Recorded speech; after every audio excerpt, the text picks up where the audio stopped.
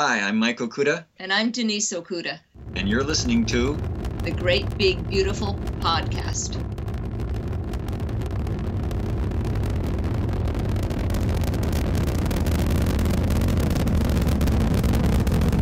Have you ever been to Disneyland? Affirmative. That was definitely an e-ticket. I can't believe all the new gadgets they've got now. For a while, we didn't even have a house phone, not to mention laser discs, high-def TV. You are listening to The Great Big Beautiful Podcast. This week on the show. Almost every day, unless I make a very conscious choice, I write 3 sentences. And the reason that I do that is because I have depression. Those 3 sentences are a way of checking in with myself to see whether or not I am not writing because it is depression, or whether I am not writing because there is a problem with the story, or whether I'm not writing because I'm just lazy. I'm going to write 3 sentences, and sometimes those sentences are, I am tired, I am going to bed, I hate everyone. Here are your hosts, Jamie Green and Justin Connors. This is the Great Big Beautiful Podcast, Facebook and Twitter at the GBB Podcast, and you can find us every week in your headphones or through your car stereo or your computer. I don't know where you listen to us. Somewhere. You can find us somewhere. in the cloud somewhere, I'm sure. Yes, somewhere online, Geek Dad. I don't know. Anyway, that's a lot of places. So we're joined this week again by another special guest, Shiri. How's it going? Good. This one was so exciting. I was so excited to talk to her, and then it turned out I could have talked to her all day because she's fascinating. I love interviews like that. That's the best. So you guys are in for a treat then. If they could have talked to her all day. Wow. Okay, so why don't we set it up? We're just gonna jump right in, right? Yeah. All right. So this week we're talking to Mary Robinette Kowal, who is a science fiction author. And well, I mean, her writing kind of crosses genres a little bit. But I'm going to set it up with, so I first, quote unquote, met Mary while I was on the Joko cruise. I've talked about that before. We've had a lot of guests who are from the Joko cruise or who were on it. And she did this panel with John Scalzi, Patrick Rothfuss, and Will Wheaton. And the name of the panel, if I'm not mistaken, I think it was just John and Pat and Will and Mary dick around on stage for an hour. I think it was something like that. And that's exactly what it was. It was just like, I mean, like the first 20 minutes, I think, was just Will Wheaton and Scalzi arguing about burritos. But then like the 4 of them basically just had like this, just a fun conversation. And so that's sort of, I'll admit, that's sort of how I became aware of her writing. She is also a puppeteer. She's worked with the Muppets. She's worked on a lot of different puppeteering properties. And then as luck, I guess, I don't know, it was fortuitous, I don't know, whatever you want to say. I was at a NASA social a couple months ago down in Florida at Cape Kennedy. It was for a SpaceX launch. And she was there again. So she was just there as, like one of the people attending. So we spent 2 days down there. We got to walk all around the NASA, and we got all these behind the scenes tours. And unfortunately the launch was delayed, and neither one of us could stay the 3 days later that it was rescheduled for, so we both missed the launch. So that was a great experience. So after that, we kind of, we were talking, and we quote unquote became friends, or internet friends. And so, 1, 2, 3, and here she is on the show. I actually, though, first became sort of aware of her as a writer when she was at the Hugos in her Regency dress that she made, which we talked to her about during the interview. It's like, oh, that's cool. I wonder what she's written. And essentially her first series called the Glamourist Histories is, the way I usually see it described, and the best sort of shorthand, is Jane Austen with magic. Mm-hmm. And for someone who swears up and down, she doesn't typically read romance. I am a huge Jane Austen fan. Mm-hmm. So I read the first book and it was great. And then I read the rest of the series and each book got increasingly fascinating and it sort of increasingly steeped in both the magic and historical detail, which was a neat combination. They're Jane Austen with magic, but also alternative history. Mm-hmm. And then she's written some novellas, and then her most recent novel was Ghost Talkers, which is, we didn't really get to talk to her about that one. It's set in World War I, and it's a similar kind of fantasy alt history where it posits a spirit corps. So a group of mediums who are speaking to ghosts right as they come off the battlefield to try to gather intelligence against the Germans, which is fascinating. Yeah. And she's an amazing writer. And I believe, I'm not making this up, her the book she's working on now, or her next novel, is set during like an alternate 1950s, I believe, and that's what she told us. Yeah, and it's like it starts 5 minutes before an asteroid hits Washington. And part of the reason she was down at the NASA social was because it was research for her. She wanted to get into like the launch control rooms and see and talk to a whole bunch of actual rocket scientists and astronauts and NASA people, and sort of pick their brains to make sure that what she was writing was more or less accurate. And she told us about this wonderful thing called Google Timeline that no longer exists. Oh my God, yes, I forgot about that. And now that I know about it, I'm sad. She said it used to essentially lay whatever period of history you were looking at out just in an outline for you. And then you could click on it and get more details about specific events. Yeah, it was like if you picked like a day, like May 1948, it would tell you what was happening around the world during that month. So if you were writing a story or doing research about something, say like I'm writing about what's happening in the U.S. government during that time, I could bring in other world events that would have been happening at the same time. So it's not anachronistic, and I'm not just making stuff up. But that seemed like it was like an awesome tool to have, like everything right there. And she said for her Regency books, she had sort of picked a general time period for the first one, but then as she continued to research, she found other events on the timeline that were interesting to her, yep. And she used those as the catalyst for the rest of the series. Yeah. Dang you, Google, getting in the way of creativity. I know, right? Man. All right, guys, we are going to go play that interview for you right now. We hope you enjoy. Mary, thank you so much for taking the time to talk. It's awesome to have you. It's so great to be able to sit down and chat. This is going to be great. I am delighted to be here. I wanted to start at the beginning. So I know you've said in previous interviews that your parents sort of indulged you when you were younger. You wanted to do a little bit of everything, so they indulged you and let you do that. But actually choosing to pursue a life in the arts, it's kind of fraught with uncertainty, putting it to put it lightly. So I'm wondering, like, how supportive were your parents and friends when you said, you know what, this is I'm going to go to school for this. I'm going to make a career out of this. This is going to be my life. They were really supportive. Mom was until she retired, was an arts administrator. So not only were they like, yes, we know that you can make a living at this because we have friends who do. They were really great about talking to me about the practical realities of being an artist. And also, let's be honest, they also were clear and very good about offering me financial support in the early years because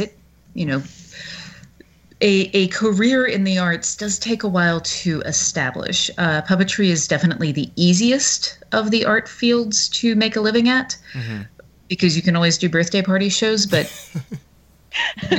Did you do a lot of those? Oh, I did in the beginning. Yeah. I don't do them anymore. Like, I have to really like your child a lot.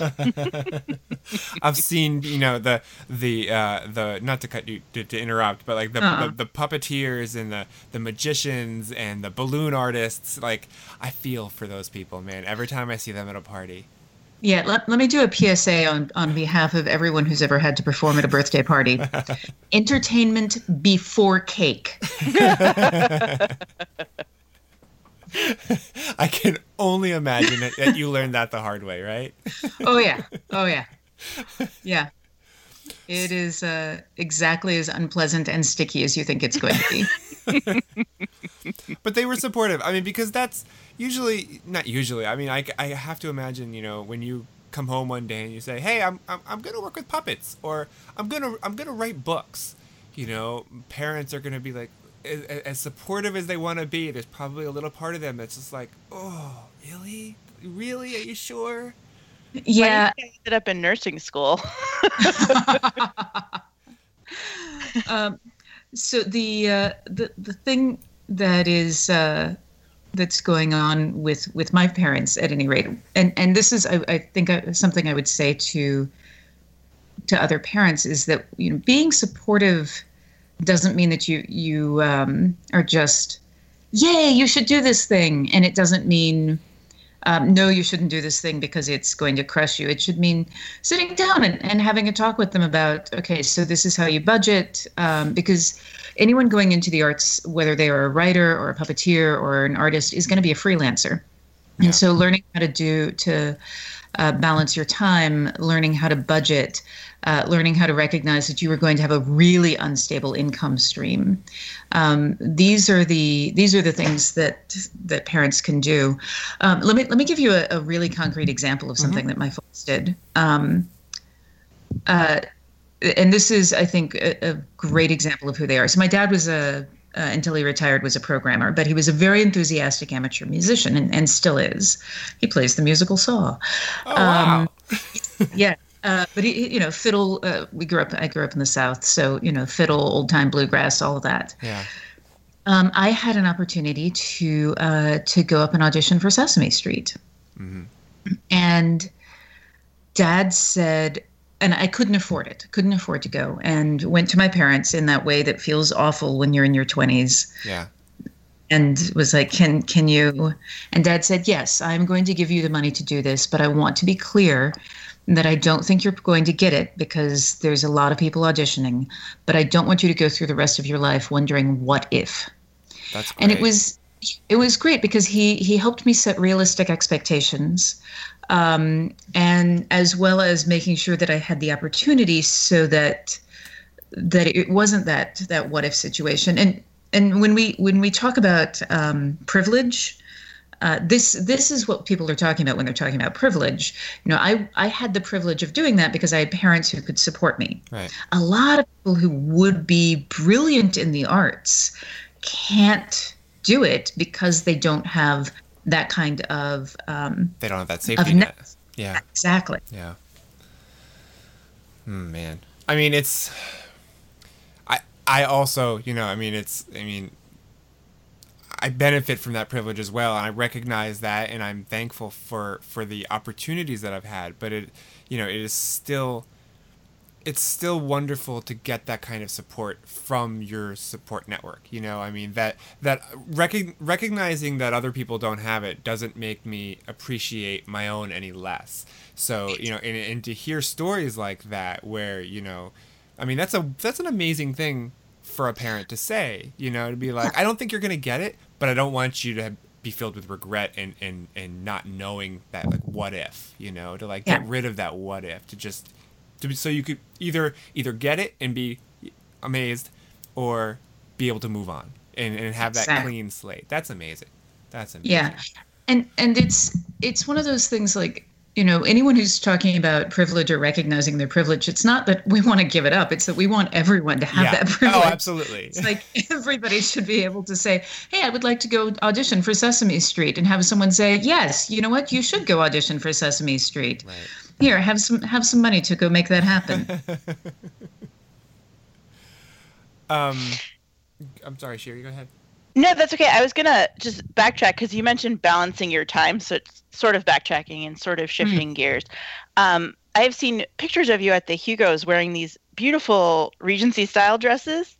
Do you make them? Yes.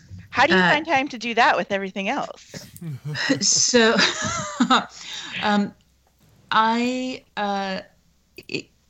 that's a really good question. No. So there's a couple of things going on there.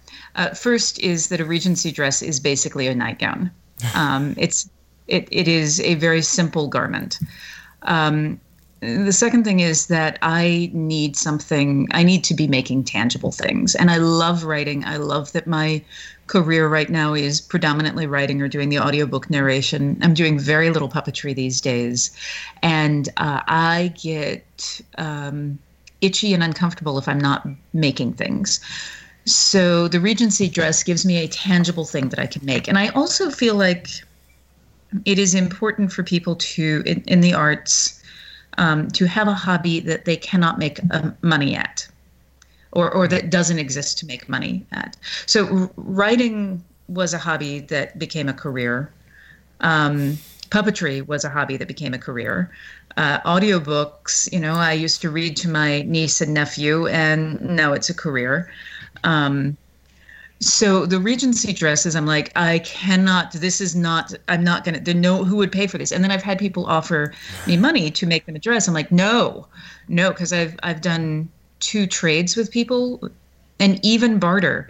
It's suddenly having that outside pressure and things. It's like, no, you actually need something that has no deadline, that is existing just for you.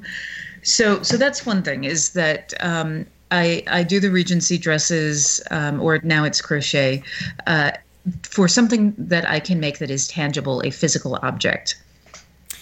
The other thing about the Regency gown, about the Hugos, is it looks spectacular because I cut a sari apart. So all of the beading on it is not my work. The beading on it is the work of some unknown person in India who hand beaded and hand embroidered the heck out of that. And my claim to fame is that I decided where I was going to cut it. I sometimes say that dress, which I am justifiably proud of, because I hand sewed that. There is no machine stitching on that dress. Wow. But is also a fine metaphor for British colonialism, because I took a perfectly functional Indian garment made by someone who was not paid appropriate wages, probably, cut it apart, destroying it to turn it into a British dress for which I receive all the credit. I love that the dress has this deep meaning that's right? so appropriate. I know. Yeah. And then it goes on the cover of my novel. So, yeah. But I love the dress. I wear it whenever I can conceivably be like, it's totally appropriate to wear this Regency dress at this event. If you've made it, I think any event is appropriate. Yeah. I'm just terrified every time I wear it, because I'm like, I'm so afraid of spilling things on it. Yeah. Plus, he says that now, but he hasn't seen the green Twilight wig yet. That I'm working. That you're making? That I'm making. You can wear it anywhere. Totally. Yeah. Well, Yes.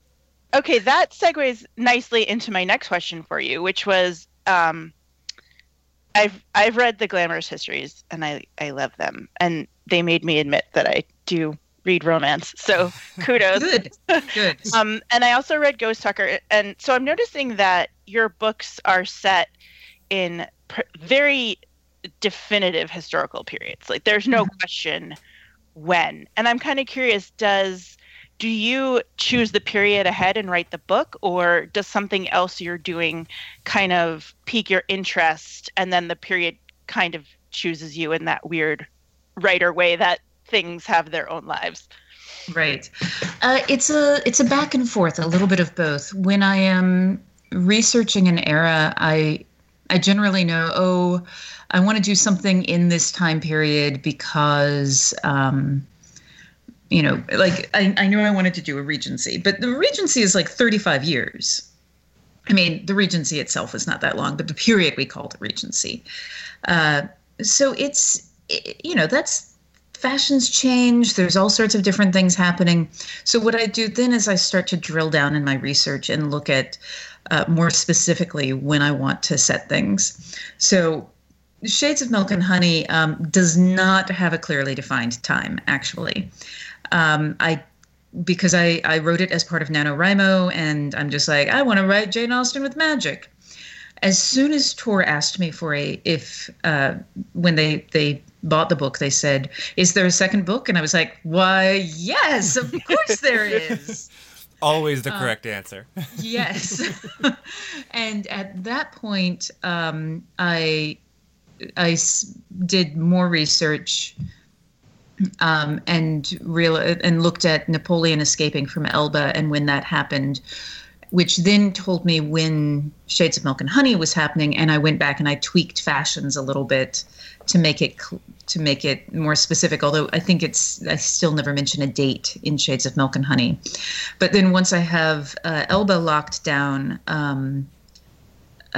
Google used to have this really great resource, which I have not found a replacement for, called Google Timeline, where it gave you the news in a timeline. So you could say, okay, so what's going on in 1816? What are the traumatic historical events that happened in 1816? It was fantastic. That sounds amazing. Yeah, they discontinued it. It was a Google Lab thing. It leaves me deeply saddened. Google. So I saw the Year Without a Summer for 1816, and that gave me all sorts of really great fodder. And then when I did, at this point, I have now established that each book takes place a year apart from the previous one. So then I'm like, okay, well, what happens in 1817? I've got them going to Murano because I want to deal with glass. Lord Byron is in Murano in Venice? Oh. So it's that kind of thing. The books that I have coming out next year are also alternate history. They're not historical fantasy because they are going to be my first science fiction books, but they're set in 1952. But the events of the world change pretty much immediately because the book starts 2 minutes before an asteroid slams into Washington, D.C. So technically the Chesapeake Bay, which is actually far worse. Yeah. Water strike worse, as we know from our visit to NASA. That's right. I wanted to ask, so you mentioned that you don't do a whole lot of puppetry now, but you've got a lot else going on. You're insanely busy. Do you have like a daily routine for writing? Is there something like when you wake up? Are you one of those people who like? Apparently not.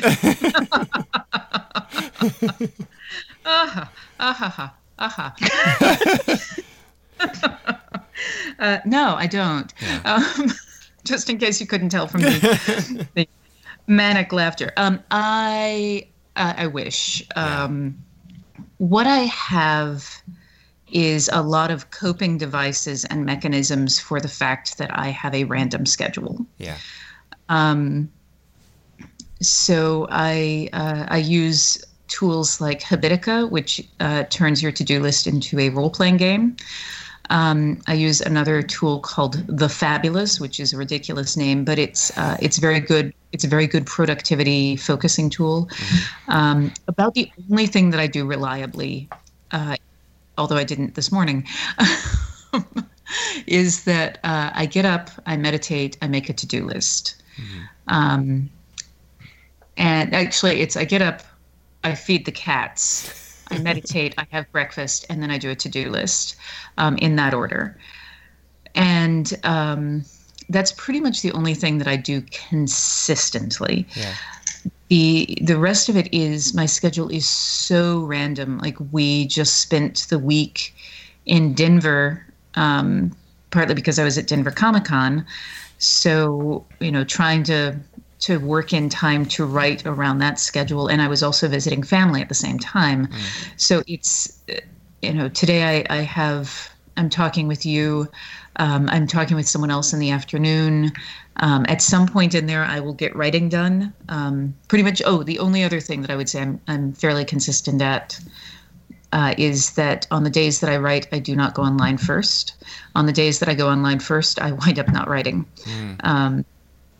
So, yeah, it's and For the Words, the app, it's an RPG in which you're the mechanic for defeating monsters is the number of words that you write and the time in which you write them. It is so good. Ooh. Sherry, that sounds right up your alley. It does. I use Write or Die, but that just throws spiders at you if you don't. Oh, this is so much better because a monster can beat you, and then where you lose health points. Where are you on the leaderboard? It's disappointing, but if you beat them, you get gold and gems.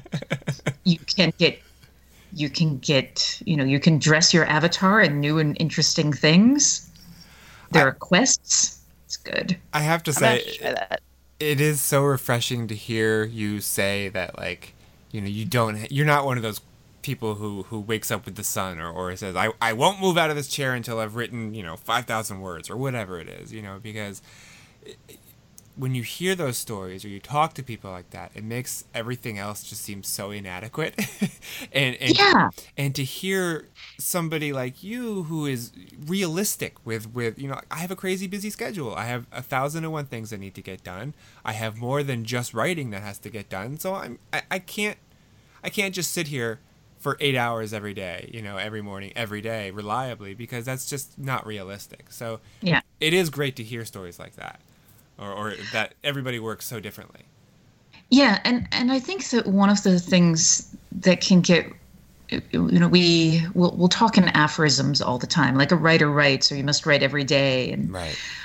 But in chair and all of that, and these are all pieces of advice that are useful in the context in which they were given, to the person to whom they were given, and then they get repeated as if they are dogma, as if they're irreducible, unbreakable things. Right. And I think they can be really damaging. Like, and this is one of the other reasons that I like to write every day.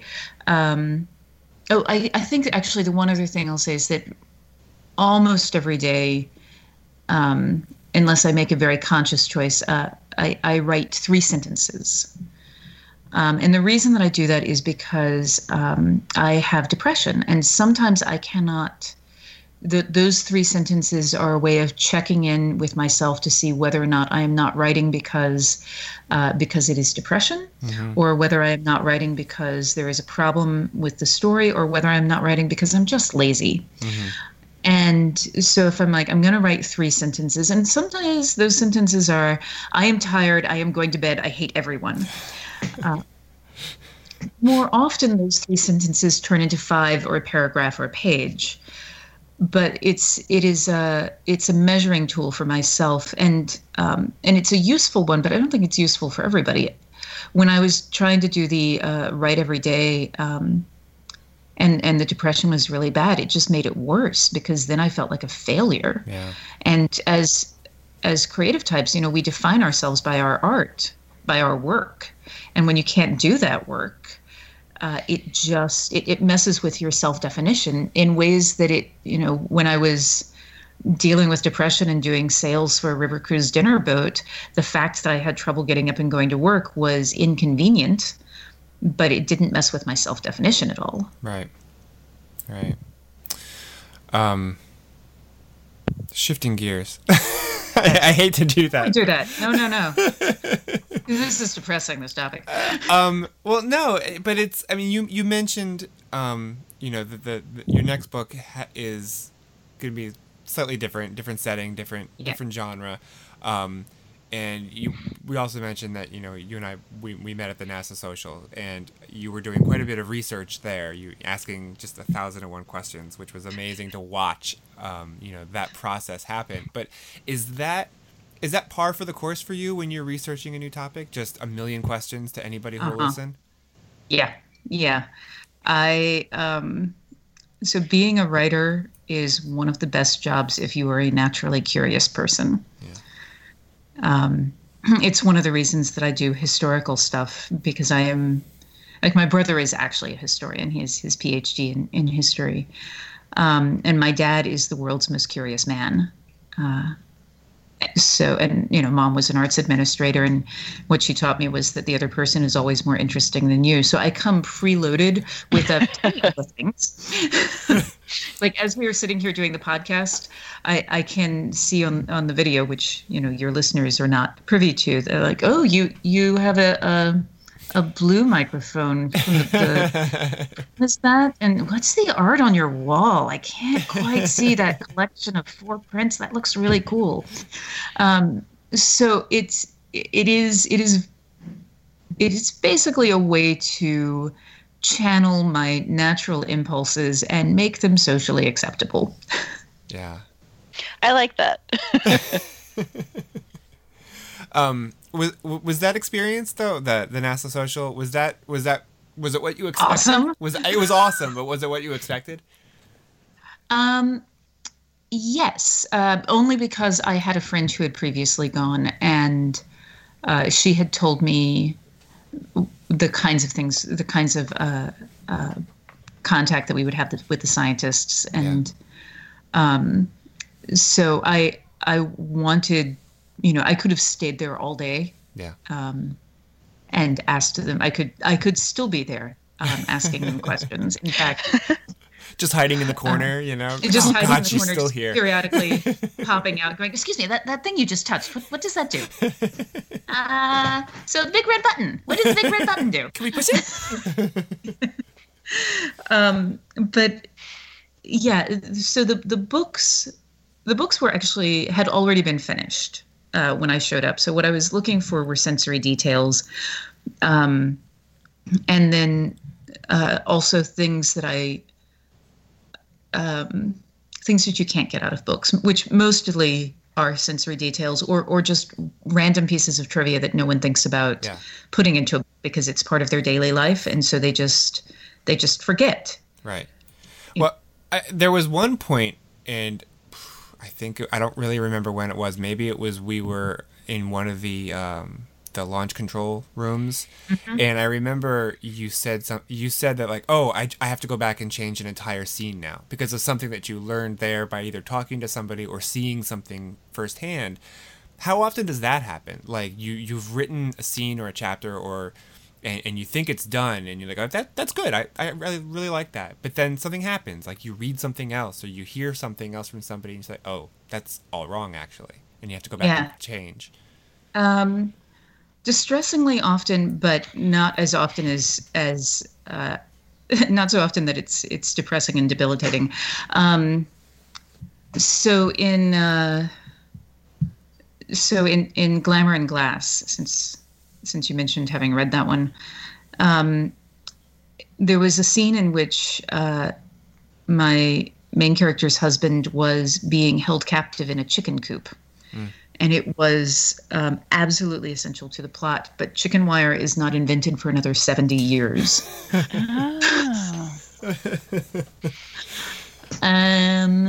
So I had to go back and change that entire scene. And it was already written to try to come up with something that he could be held in. And because he was now held in a different place, the escape plan was totally different. So it was, things like that happen all the time. The one that I said I have to go back and rewrite in the Calculating Stars, Faded Sky, fortunately is not it's not plot stuff that I have to redo. It's just the way the plot unfolds. Right. So I have to have slightly different people in the room. I have to lay the room out in a slightly different way. Things like that.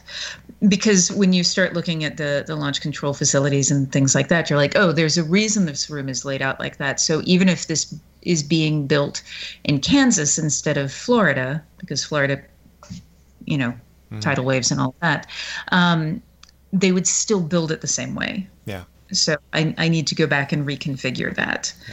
Yeah. Does having done a more physical art like puppetry help you visualize those sort of chains of events better? I don't know, because I don't know what it would be like to write without having been a puppeteer. I know that I am very concerned about space and what is anatomically possible. And I know that I am driven by body language and more conscious of body language than some of my other writer peers. But I don't know if I went into puppetry because those are the things I gravitate towards anyway, or if I now gravitate towards them because I have the training. It's a chicken and egg thing, and I don't actually know. Although technically the egg came first because the chicken is a mutation, but I love it. So, okay, we're talking about puppetry again. Right. So when I was reading about how you got your start in puppetry, I was intrigued to learn that it involved a church with a puppet ministry program. And I was just wondering if you could explain what that is. So puppet ministry is a huge industry in the United States. I've never even heard of this. Well, you should go to church more. Maybe.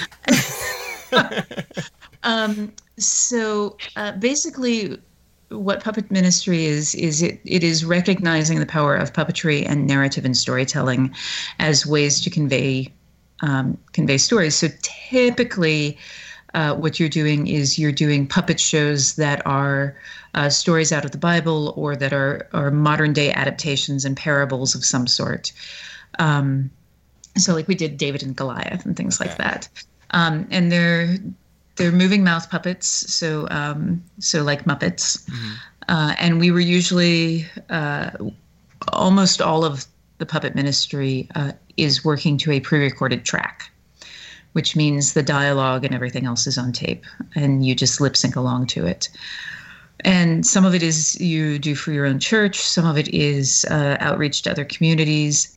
And then it also, I think, serves the function, which worked with me, of drawing youth into the church. So I actually joined a church so I could be on the puppet team. Really? Which might not be the best reason for joining a church, or is maybe the best reason for joining. Yeah, I was going to say, I think it could be a great reason. Yeah.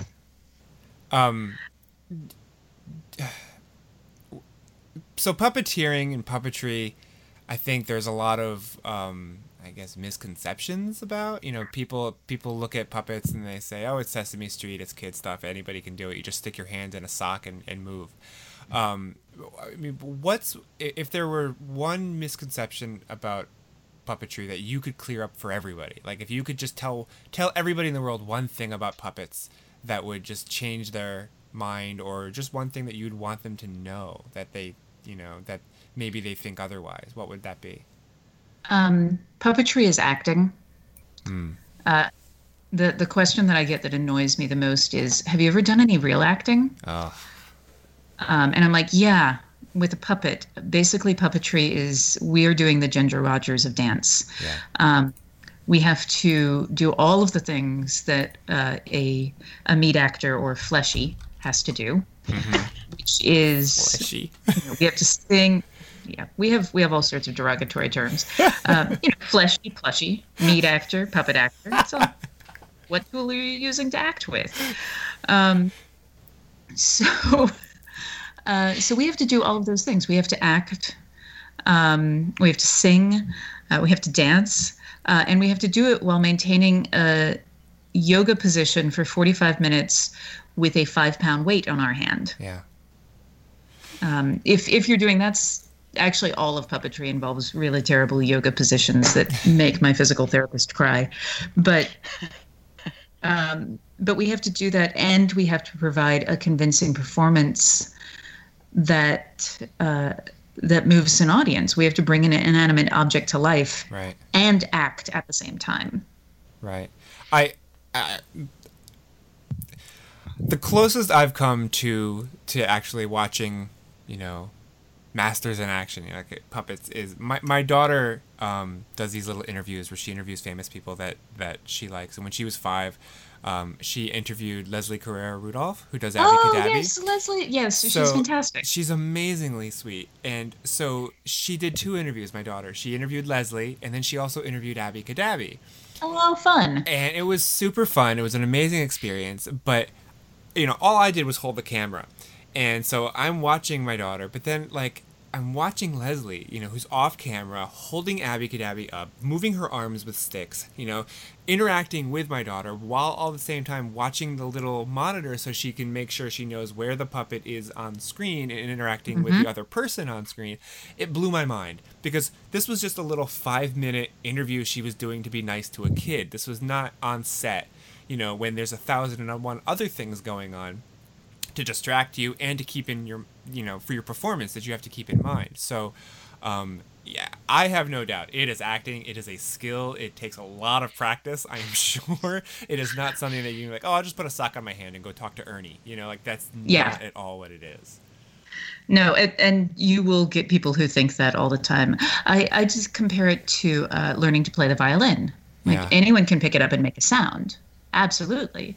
And you can even get to a point that you can make music on it. But are you making music that anyone else wants to hear? Right. The difference between being able to play Twinkle, Twinkle, Little Star and the Brandenburg Concerto is years. Right. And it's the same thing with puppetry.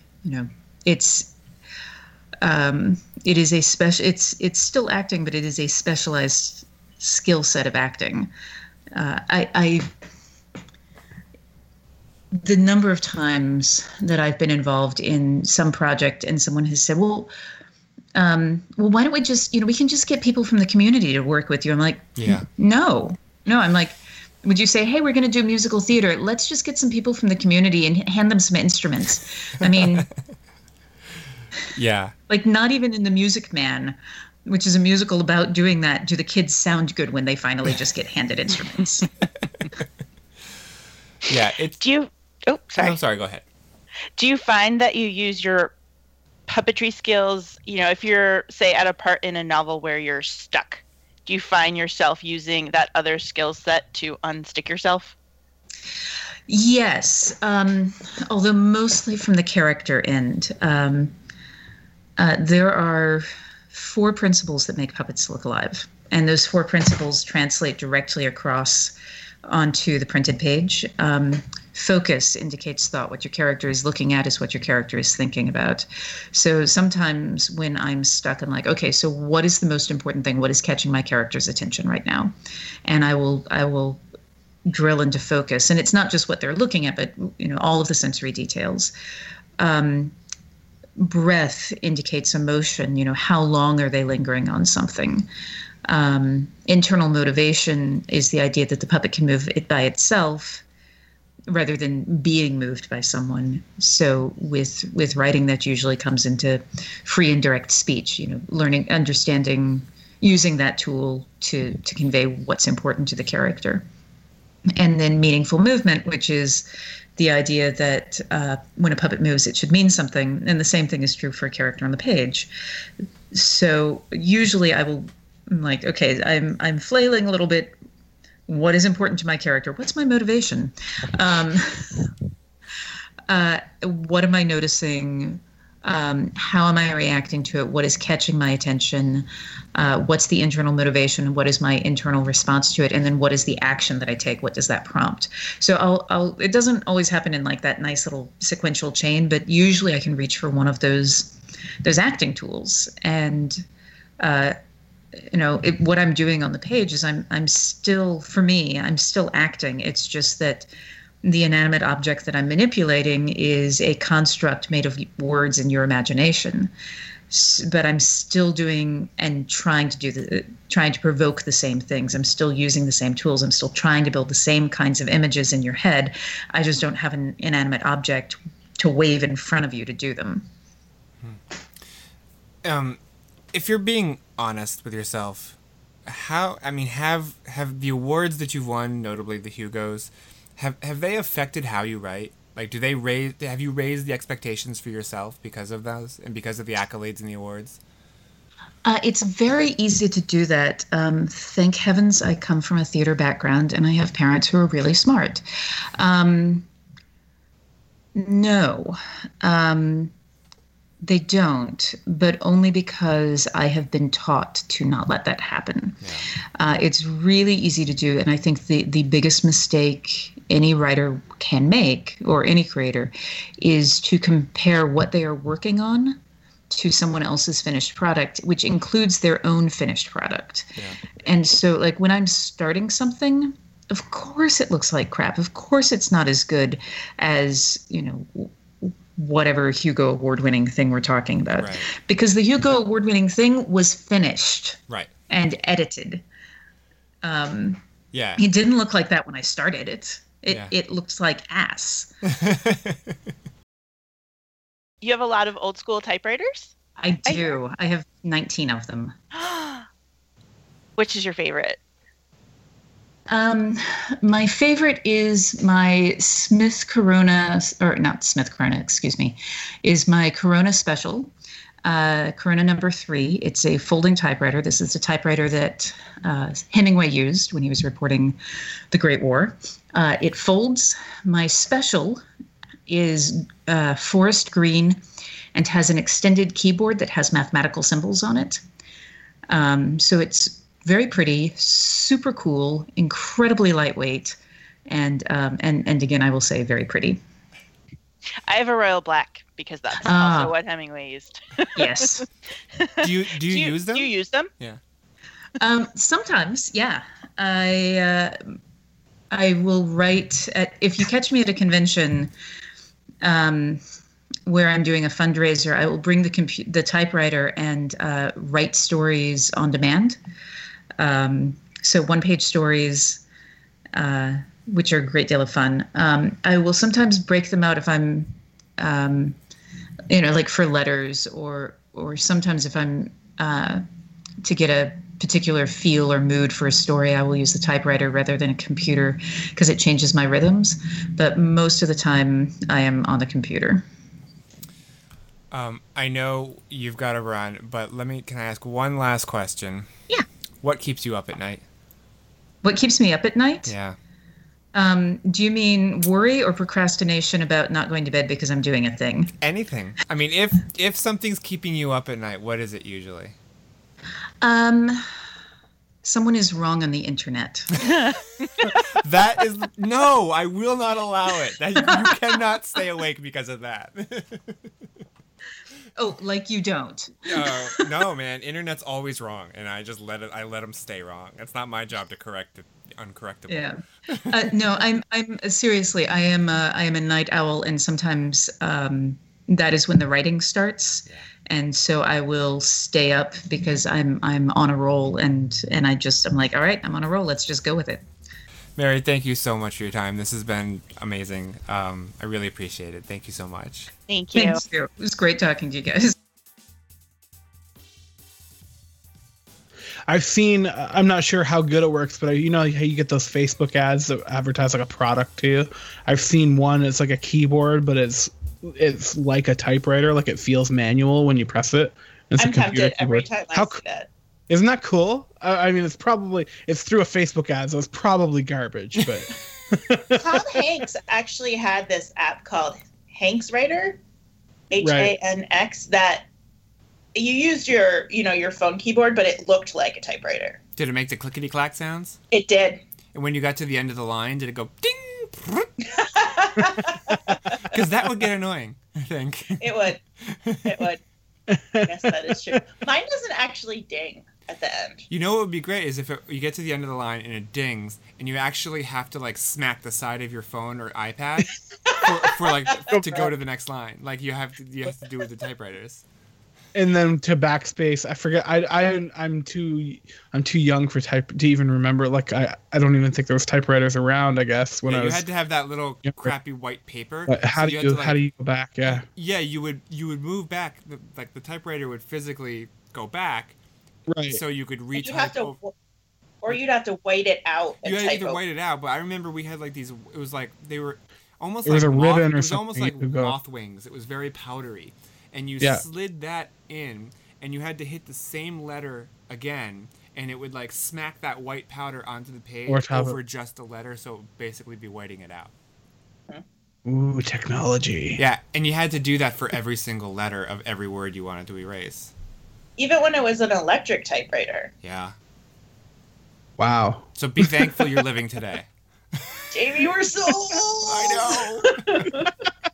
Jamie was like, I used to type on the Gutenberg press. No, I used to type on typewriters for fun. Like we had a couple that were like, I had a computer from as far back as I remember. So like in elementary school, we had one of those huge honking Apple IIe's. Like it was enormous. So like I remember I would write school reports and stuff on that. But I do remember we had a couple different typewriters, and I would just sit down because I liked the sound of it and I liked the feel of it. I thought it was really cool. Remember the Epson printers, the paper that had the holes on the side that you tore the strip off? The dot matrix printers. We had one of those. The loudest printers in the world. Can I tell you? Can I tell you a quick story about that? So, out of college, we're talking like, when did I work there? So from like 2000 to 2003. I worked at the Holocaust Museum here in D.C., the United States Holocaust Memorial Museum. And I worked in the collections department. And one of my duties was they had a large part of the collection was on microfilm, like the document collection was on microfilm. And if you guys remember microfilm, they were these huge rolls, but they were each stored in this little box. And so part of my job was to transfer the entire microfilm collection to like these acid-free boxes. But then every box had to have a label because they were all stored in these big filing cabinets, so in case researchers came in, we could find them. The only printer that we could use to print these labels was a dot matrix printer. So at my desk, I had a huge dot matrix printer with all that paper like stacked up on the floor because it was all one huge sheet that would just keep feeding into the printer. And where I worked was not, most of the time I was not actually at the museum. I was at like the separate offsite warehouse where we stored everything, which was a warehouse. So it was this huge open space with concrete floors, concrete walls. We had a separate little area for our offices, but there was no ceiling, so we were like open to the warehouse. So every time I printed, because you know how loud dot matrix printers are. Right? The entire warehouse would echo with the dot matrix. And I mean, this was 17 years ago, 15 to 17 years ago, but it was still the 21st century. And even then, I was like, why the hell do we still have dot matrix printers? Because it was so annoying. Every time we got a new shipment of microfilm in, it would be like 300 rolls of microfilm. Like, great, now I got to print 300 labels, and it's going to take all day of this annoying sound right at my desk. And then they would get jammed, and the little margin, the perforated margin would jam up, and you'd have to do the whole thing over again. Yeah. So that was my first out-of-school job. It was a lot of fun. The way you just described that sounds like if it was quiet and all you could hear was the printer, that sounds like something you would see, like the worst, most boring job in the world. You're sitting there, you don't hear the sound. Your tax dollars at work. Or the opening scene of a horror movie. Yeah, right. Just silence on a printer going. Now, that was 2000 to 2003. I have no idea if they're still doing it that way, but it would not surprise me if they were. It wouldn't surprise me either. They're still putting shit on microfilm and still probably still using Windows 3.1. Can you even find microfilm readers anymore? Those big blue things, remember? We had them, man. I think they're at the library.